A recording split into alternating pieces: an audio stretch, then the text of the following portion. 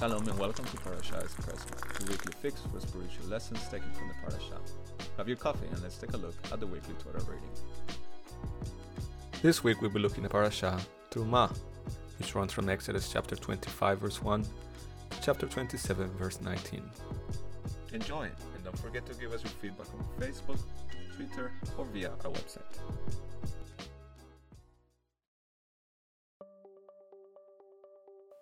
If you could buy anything, what would you buy? A €1 million mansion, a luxury yacht, a Bugatti Veyron?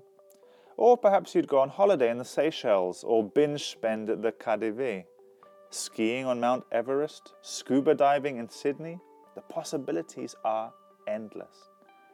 It's easy to daydream about what to do with a six-figure sum of money. I'm sure we've all thought of the different things we'd do if we won the lottery or became famous. The one thing that all of these ideas have in common is that we spend the money on us, or most of the money on us. Our Western worldview teaches us that money buys happiness, and few of us would think to give away vast sums of money rather than spend it on us. Perhaps the saying is true: money makes the world go round. As you've probably guessed, money, or more accurately, donations, are at the forefront of our Torah portion.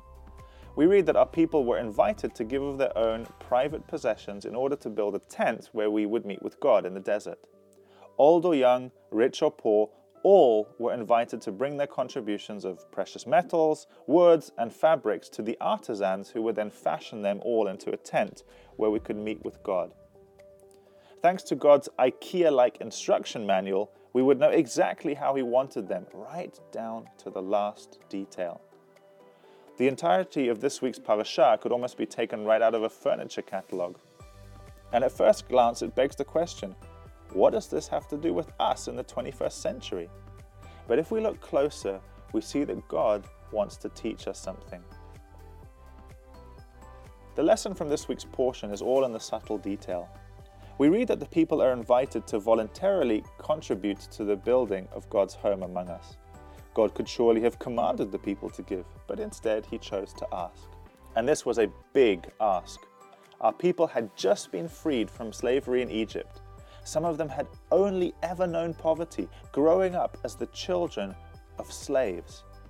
But the night that God brought us out of Egypt, He told us to ask our Egyptian neighbors for their expensive jewelry.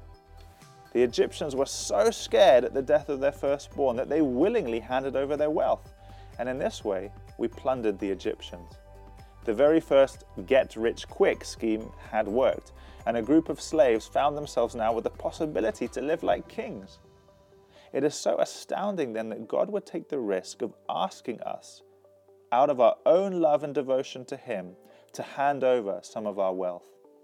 It would be the equivalent today of asking a homeless person who just won millions on the lottery to donate the majority of their newfound wealth to fund the rebuilding of a torn-down synagogue, even if the person is not religious. Rags to riches to having only a little money? But for once in the history of our people, as we learn later in Parashat Vayachel, we listen to God. We don't even complain, or at least it's not recorded. We hand over gold, silver, jewels, and precious fabrics to build something for God. We give of our best so that God can live among us. It's a precious moment of genuine love and devotion in the history of our people. Perhaps we had finally understood that all of our newfound wealth had actually been given to us by God. After all, He was the one who defeated the Egyptians and rescued us. Perhaps we just wanted to say thank you. Wealth seems to be a problem to us humans. All throughout history, we have warred and killed for money.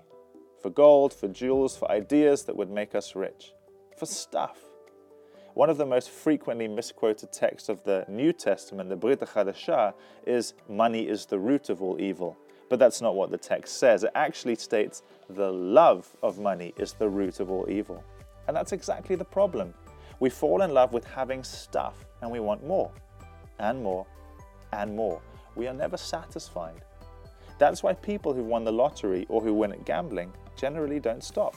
They play again and again because they, just like us, always want more. In the end, we find ourselves enslaved to our desire to always have more money, more possessions, more stuff. The very thing we thought would bring happiness brings worry, anger, strife. Maybe we need to adapt the saying, the love of money makes the world broken. So what's the answer to our intoxication with wealth? We need to find something better, something that truly satisfies us. That's exactly why God tells us to love Him with all of our heart, soul, and strength, because He knows that if we love anything else like that, we'll never be satisfied. God, as our designer and maker, is the only one who can ever satisfy us. Of course, He's also the one who gives us gifts like money and nice clothes, but they are exactly that, gifts.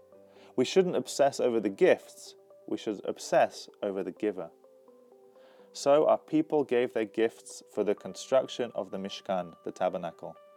It was a symbolic way for them to show that they were actually willing to give much more to God, namely their lives. They wanted to live in accordance with what He said because, at least at that moment, they recognized it as the best.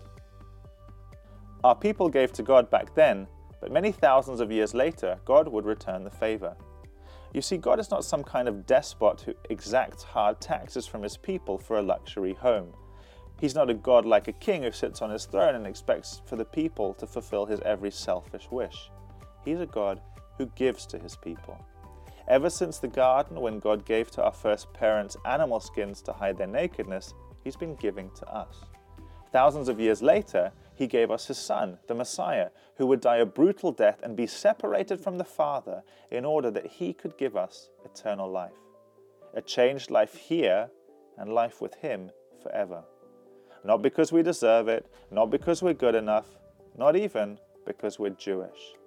But He gave us the ultimate gift, the ultimate donation to rescue us from our selfishness and depravity and enslavement to things like wealth so that we could be truly free. The one who asks for our lives as a gift is the same one who gave Himself as the ultimate gift for us. Money can buy us lots of things. Good food and drink, good experiences, good times. It can even buy us short-term happiness. But no matter how good these things are, they don't last forever. Eventually, they're a disappointment.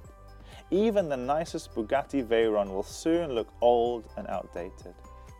But if we come to the giver of these good things and find our fulfillment in Him, then we will be satisfied.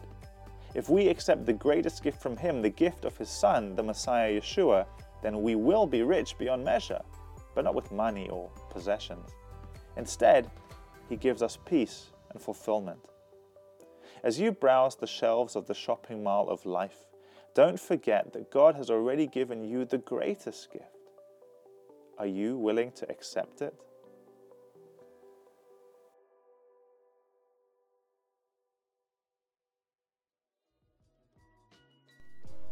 That's it for this episode. We hope you enjoyed our Parasha Espresso. Please don't forget to subscribe to make sure you get the latest episodes. We'd love to hear from you, so please get in touch with us on Facebook, Twitter, YouTube, or via our website at judenfürjesus.de.